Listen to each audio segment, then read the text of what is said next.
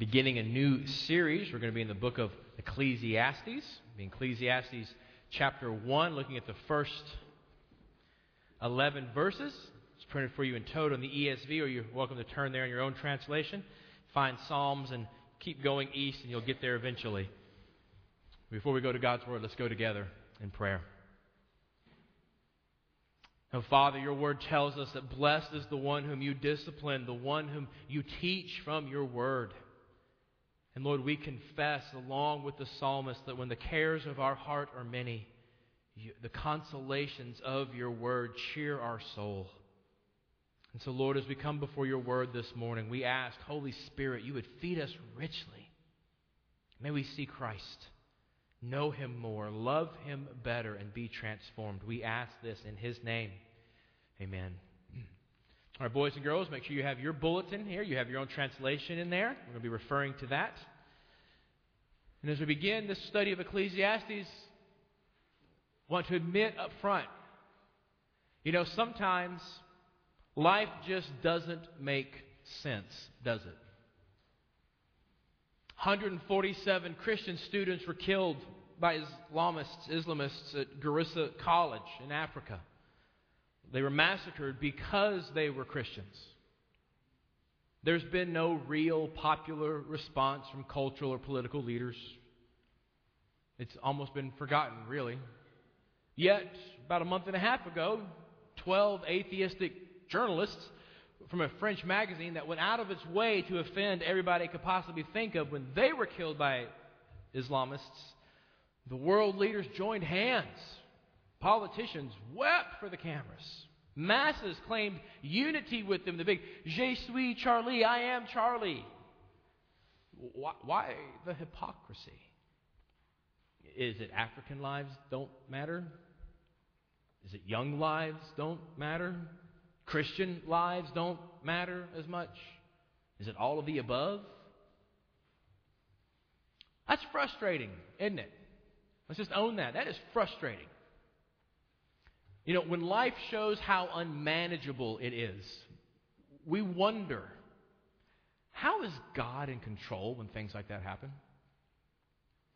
Now, the typical religious response, and again, I've been in church, my parents had me in church even before we were believers. I've been in church most of my life, so I get to say this with some authority now. The typical religious response when things don't go well in life has been, smile, don't voice those questions. You might make someone doubt. You may doubt yourself. Don't ask. So polish up your good church person exterior.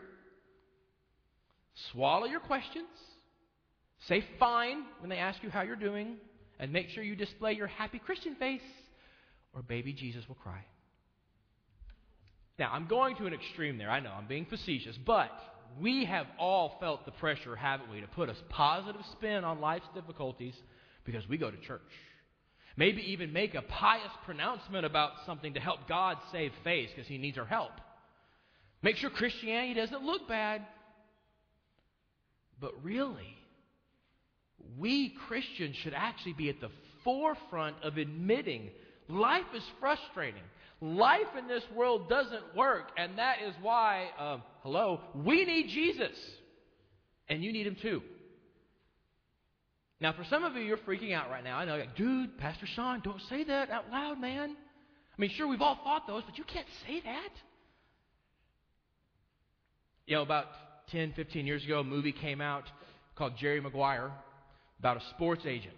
And then, you remember how the movie starts? It was so popular, most of you probably seen it. At the very beginning, he gets this pang of conscience at seeing one of his clients who got really hurt really bad, and he realizes as an agent he's pushed his client into this, and he has this pang of conscience, and he's at a conference for other sports agents, so he writes this memo about all these things, and he sends out a copy to everybody. Do you remember what the name of the memo was?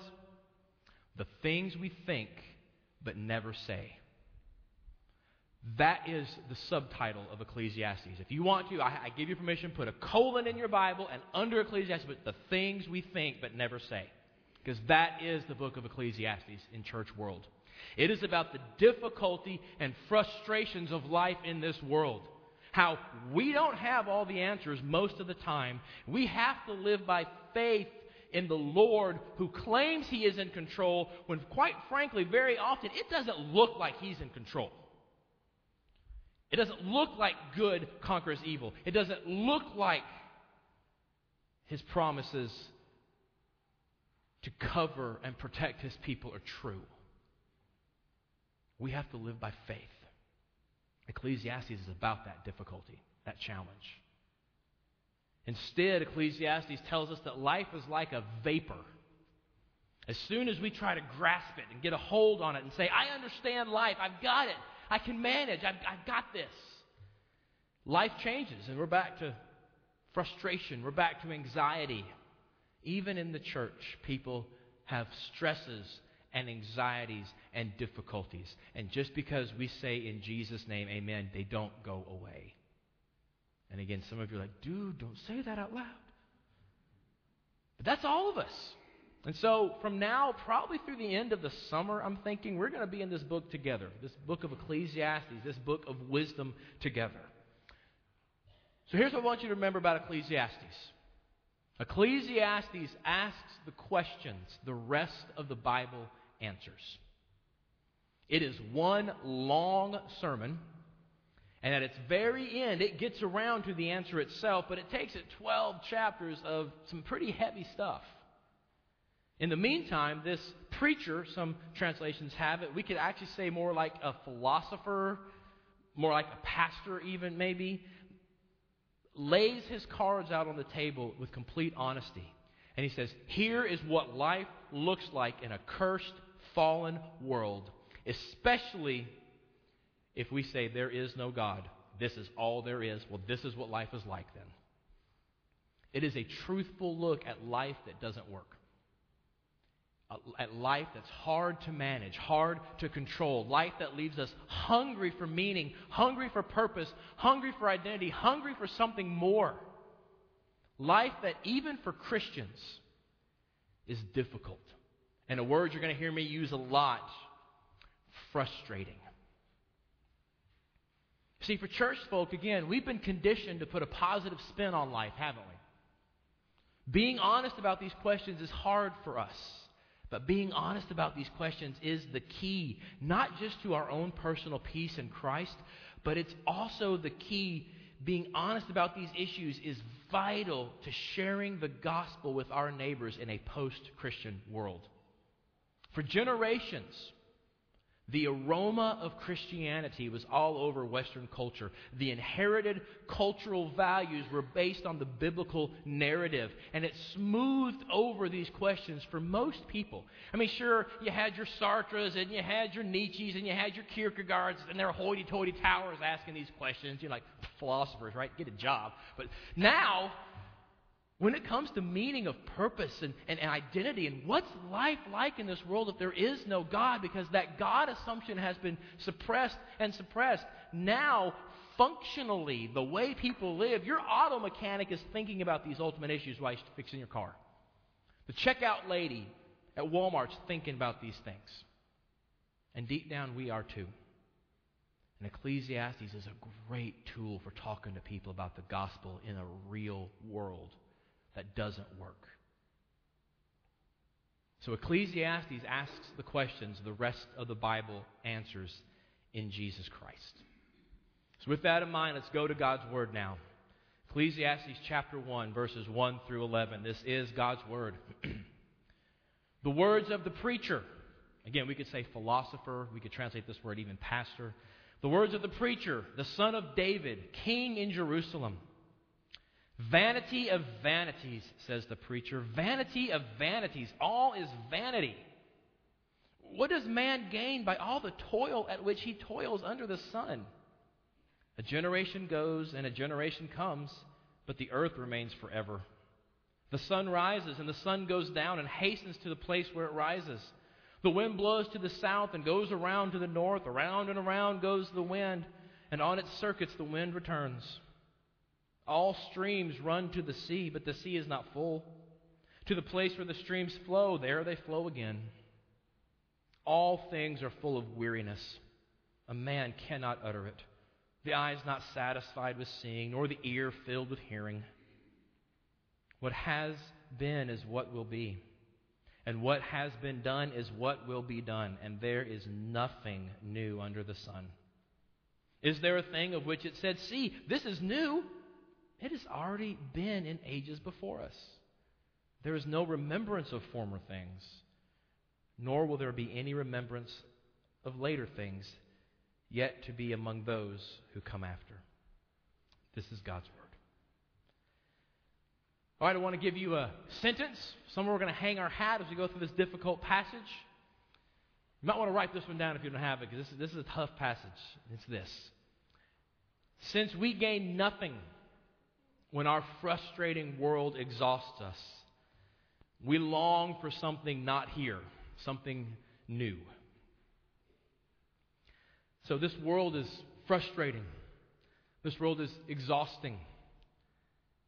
But instead of wearing ourselves out, we need to get over the sun. I want to do something a little different. We have slides working, I hope. I want to read the entire kids' translation for you. I usually don't do this, but I want to walk through this together to help us get a sense and a feel of this text. So boys and girls, take yours out. Everybody else, you can look at the slides. Here's the kids' translation of this passage today. The sermon of the preacher, one of David's sons and king in Jerusalem. He says, cloudy breath on a cold day, smoke and vapor, empty and meaningless. Life is that frustrating. Everybody is busy with places to go and things to do, but what do we really get in this world from all that work? People lived and died before we were born, and there will be people after we die, but the dirt will still be here. The sun will still wear itself out, rising and setting. The wind will still blow round and round. The rivers will still run to the ocean without ever filling it up. Everything, people and planet, are so worn out we can't talk about it. But since we aren't happy, we stay busy and empty. There is nothing in this world to refresh us. All the answers have been tried. Even if you think it's new, someone else already tried it. We don't remember it, just as future people won't remember us. Can you feel it? This is a downer, isn't it? But it's honest. This is where our neighbors live. If you're not quite here yet, if you're still like, no, but Jesus, this is where our culture lives. The key to understanding this book is found in that little phrase, under the sun. So if we're going to understand this book, that's how we have to do this. So the first thing I want to look at is in those first couple verses, frustration under the sun. That little phrase, under the sun, it's used 28 times in Ecclesiastes. 28 times in 12 chapters. You do the math. That's a lot. The best way to think about this phrase is to reach into the New Testament, grab the phrase it uses all the time. This world, the world, this present age, whatever, and cut and paste that into Ecclesiastes. Every time you read under the sun, think this world. It's the way of life in a fallen, cursed world. For believers and unbelievers, it's here in a world that is under the curse of God. You see, the world used to be different. And that's the problem. We used to have perfect fellowship with our Creator. He was with us. He gave us the meaning. He grounded us. We were significant with Him. And then rebellion came, what we call the fall. And we lost it all in the fall. And living in that loss, we know things should be better. We know the world should work differently. And that's where our frustration under the sun comes. Blaise Pascal, a 17th century Christian philosopher, Christian mathematician, he taught this incredible idea I came across recently called the disinherited prince syndrome. Yeah, I'm saying it again. The disinherited prince syndrome. And he basically said this. He said, the fall is like a spiritual fossil. It's a clue to some sort of past height from which the entire world has now deteriorated and fallen. He says it this way. Someone who's never been a prince wouldn't be particularly unhappy being a peasant. But someone who was a prince and lost it all would chafe to their very heart at being a peasant because they're a disinherited prince and they remember what it used to be like. They know this is not the life they were meant for. That's us. He goes on to say, humans aren't happy. It's like there's some sort of collective memory in humanity of a time when we were happy. The world we are now under the sun doesn't work and makes us unhappy. And because we're unhappy, it means that there used to be a time we were happy and we want to go back. We're all disinherited princes.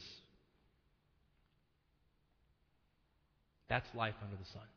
We know that somehow deep in our gut, things are not as they should be. We know it should be better, and so we cry out, verse 2, vanity of vanities. It's a very famous phrase, but that's not the best word to use today. It doesn't mean what it did back in those times. I want you to think of going outside on a cold morning. I want you to think of that big exhale breath you take. What does your breath look like on a cold morning? That cloudy, vaporous thing, and then it just disappears. That's this Hebrew word. It means vapor. It means misty. It means cloudy. It means ethereal. When you apply it to certain specific things, it means worthless. And often the best usage that you're going to hear me use a lot, my personal preference, is frustrating. That's the Hebrew word. So this is how they don't have and s like, big, bigger, biggest in Hebrew. They don't do that. They use the possessive case. Hence, what's the inner part of the temple called? Not the holiest. What's it called?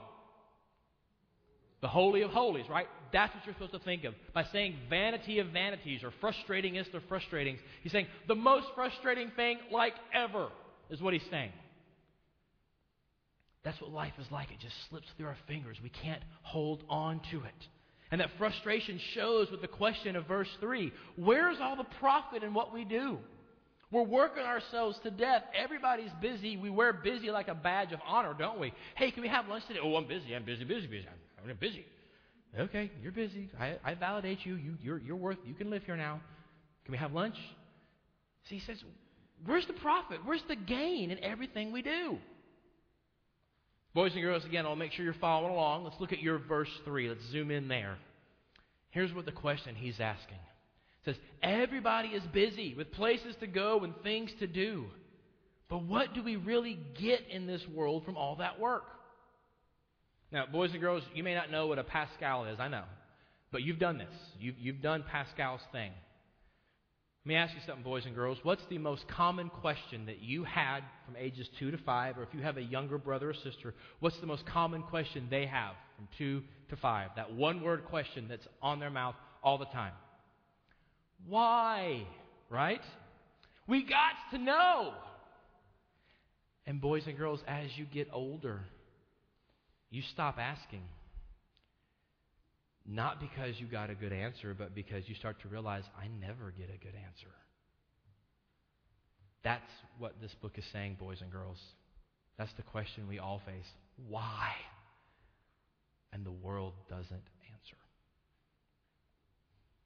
Everything we do, everything we suffer, everything we compete, everything we enjoy, everything we fail at, what are we really left with? Back in college, I came across a quote from the famous Russian author Leo Tolstoy. Tim Keller used this quote in his book a couple years ago, so now it's everywhere. You've probably seen it. And it fits so well what this preacher in Ecclesiastes is saying. Here's what Tolstoy said. He said, my question, that which at the age of 50 brought me to the verge of suicide, was the simplest of questions lying in the soul of every man.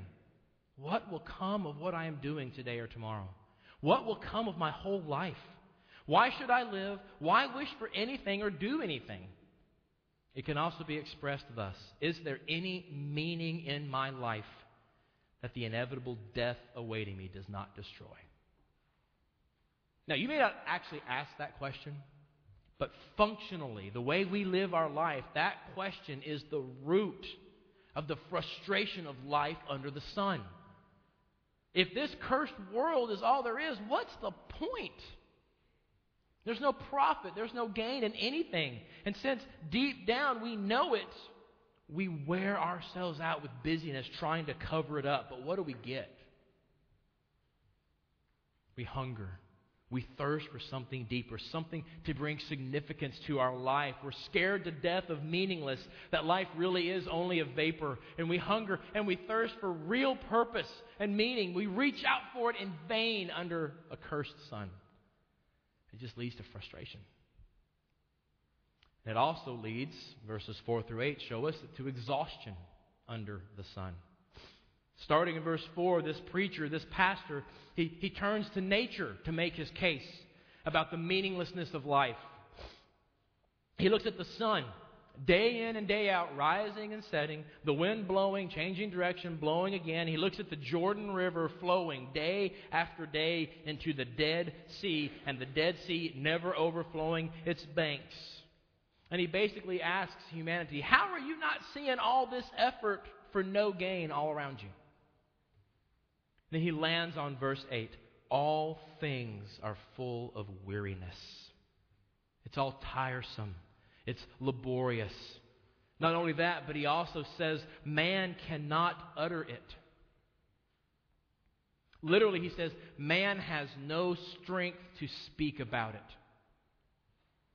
See, he's trying to show how tiresome life is. The same day in and day out repetition occurs in nature, it occurs in people, and it wears us out to even think about it, he says. We can't even talk about it. Again, boys and girls, make sure you're tracking with me here. Verse 8 for the kids, here's how we said it. Everything, people and planet are so worn out, we can't talk about it. But since we aren't happy, we stay busy and empty. Boys and girls, how many of you have chores to do around the house? Responsibilities that are yours. Do you? I hope you do. I did. And you know what Pastor Sean hated growing up? Still hate, actually?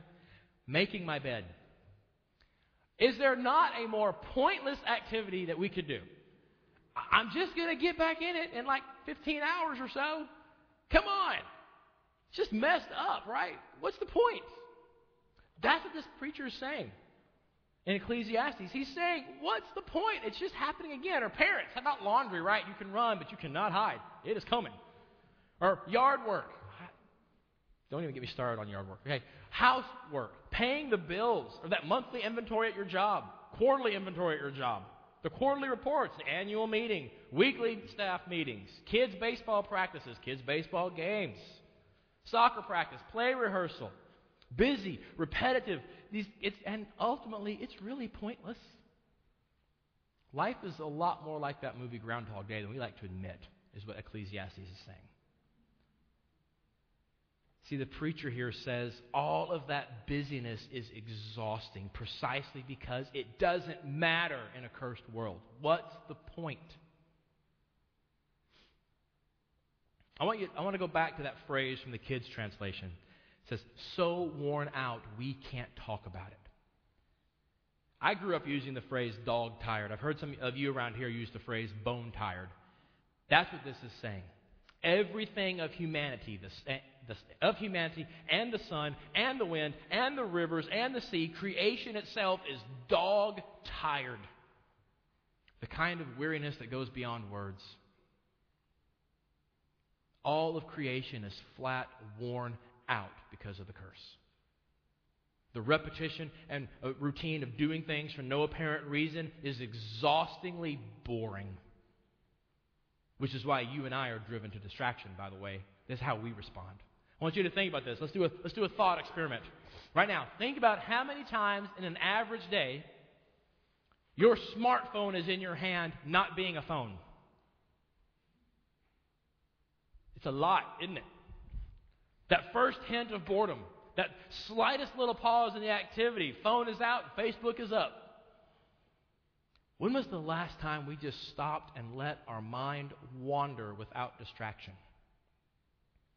It's not often, is it? Because what happens? All the problems and stresses rush in, right? You're like, y'all shut up, and you pull out your Facebook, right? The exhausting meaninglessness of life under the sun floods us, and we are driven to distraction to get rid of it. It forces itself into our minds, and so we keep text messaging and Facebooking and Twittering and Instagramming. But what have we gained? Where's the profit? What's the point?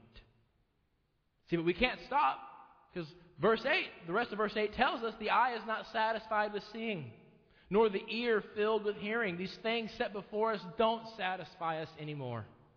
The things ringing in our ears no longer bring us rest. Even the most beautiful or good thing has weariness in it. Everything under the sun, he says, is exhausted and tired. So life under the sun is frustrating. It's exhausting. And verses 9 through 11 tell us there's nothing new under the sun.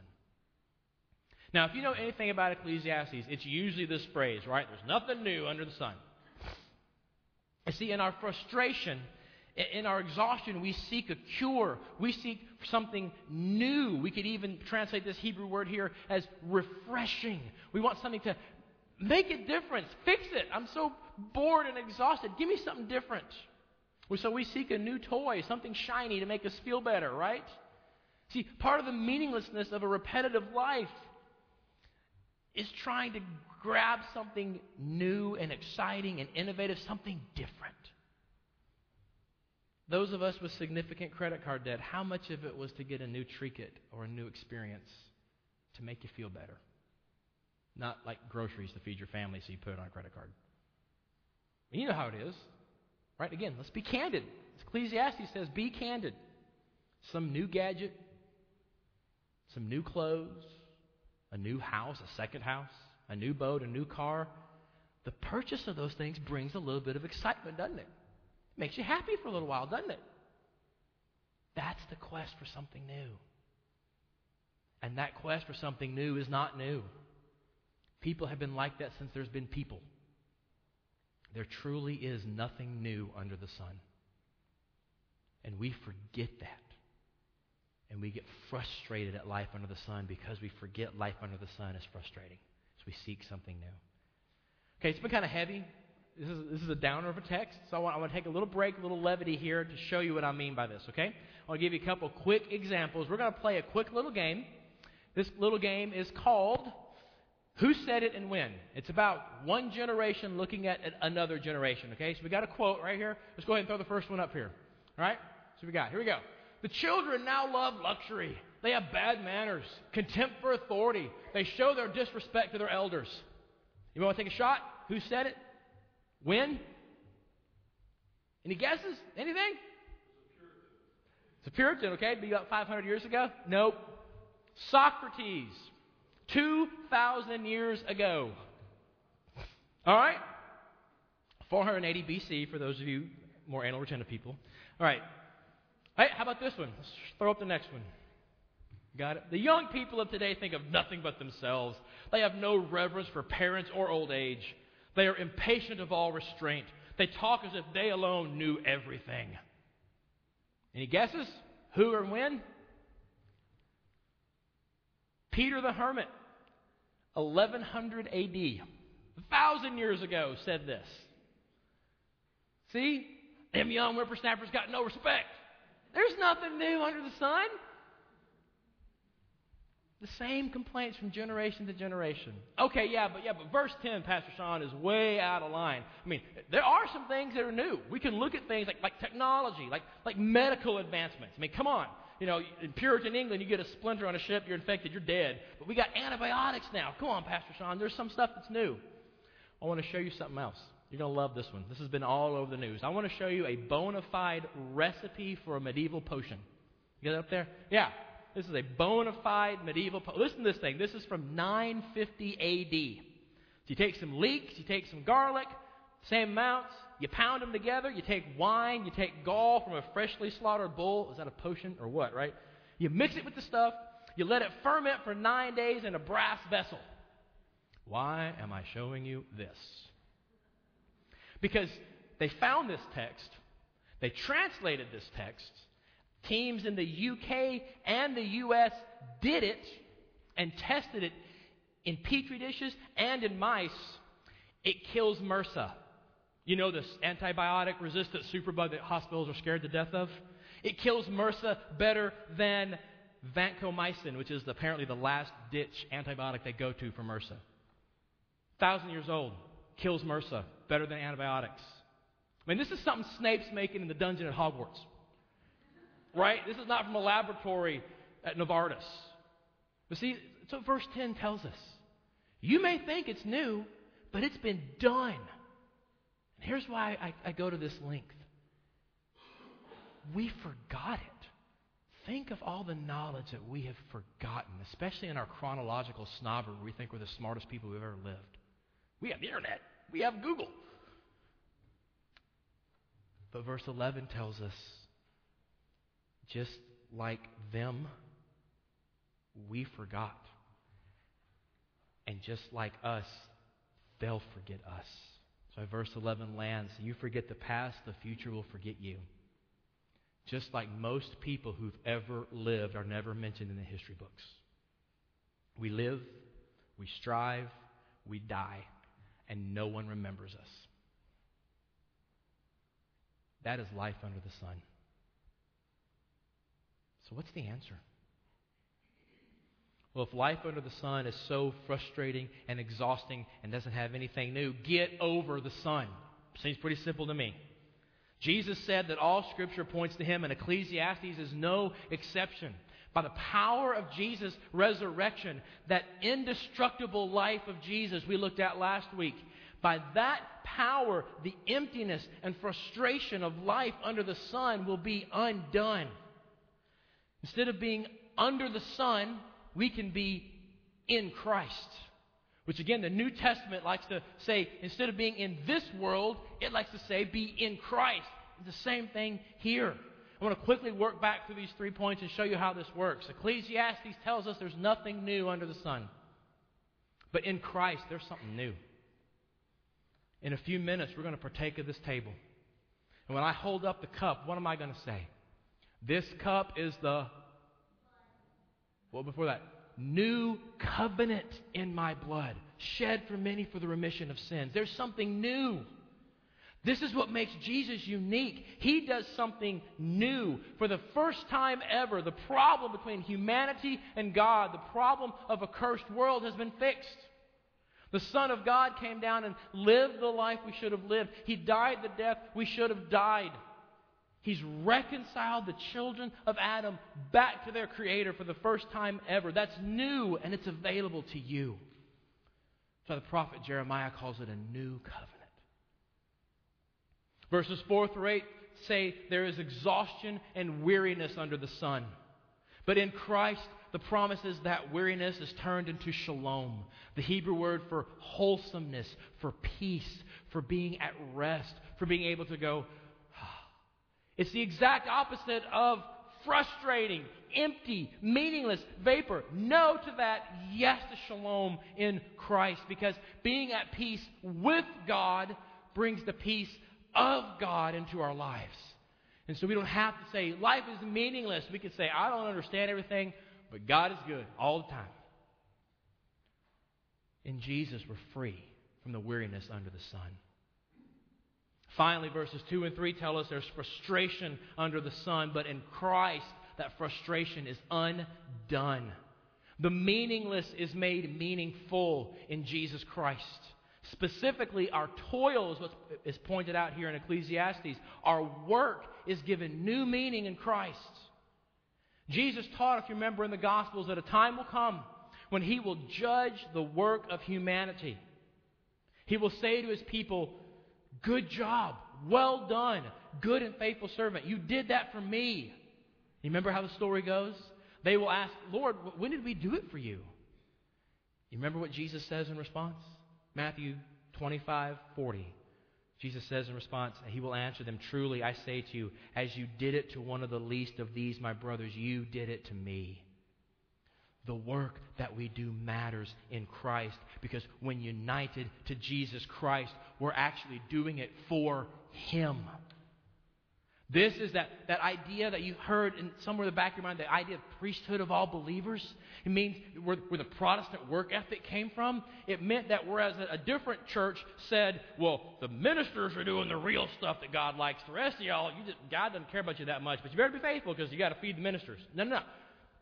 Scriptures say, guess what? God has called you to run a promotional materials business. Do it for His glory. God has called you to be the vice president of a medical manufacturer. Do it to God's glory. God has called you to be a surveyor. Do it to His glory, because you are part of the kingdom of Jesus Christ. There is no secular sacred as far as God doesn't like this and God likes this job. No. you are called to spread His kingdom in your work. If you've done it for the least of these, you've done it for Christ. That brings meaning to your work, doesn't it? See, Ecclesiastes asks, what's the gain from all of our toil? The gospel answers, Jesus Christ receives it as personal service and worship. There is great gain. See, Jesus is the answer to the question of Ecclesiastes. Instead of looking under the sun for everything we need in life and getting frustrated and exhausted, we look as those united to Christ by faith, and we find everything we could ever want. So really the question at this point is this: do you feel the frustration and meaningless and lack of purpose that Ecclesiastes is talking about? That frustration that you feel is because you're a disinherited prince. That frustration is God's call on your life to come home, to be reconciled to Him through Jesus Christ. One more quote, then we'll be done, I promise. C.S. Lewis is one of my favorite authors. He was just such a great thinker about the Christian life. And this quote he has, it's famous, it's so applicable to Ecclesiastes 1, isn't it? He says this: "If I discover within myself a desire which no experience in this world can satisfy, the most probable explanation is I was made for another world. The reason this world bothers and frustrates you, the reason why we struggle against the meaninglessness and the lack of purpose in this life is because we were not meant for this cursed world. You were meant to be with God in a world that works. If you feel that frustration, let it lead you to Jesus Christ. Place your faith and trust in Him today. And if you've done that at some point in the past, great. Put it again, because we leak and the frustration of this world is always against us. Embrace Jesus as He is offered in the gospel. Look at life not under the sun, but in Christ. He will bring you relief from your frustrations. Oh, let's pray together.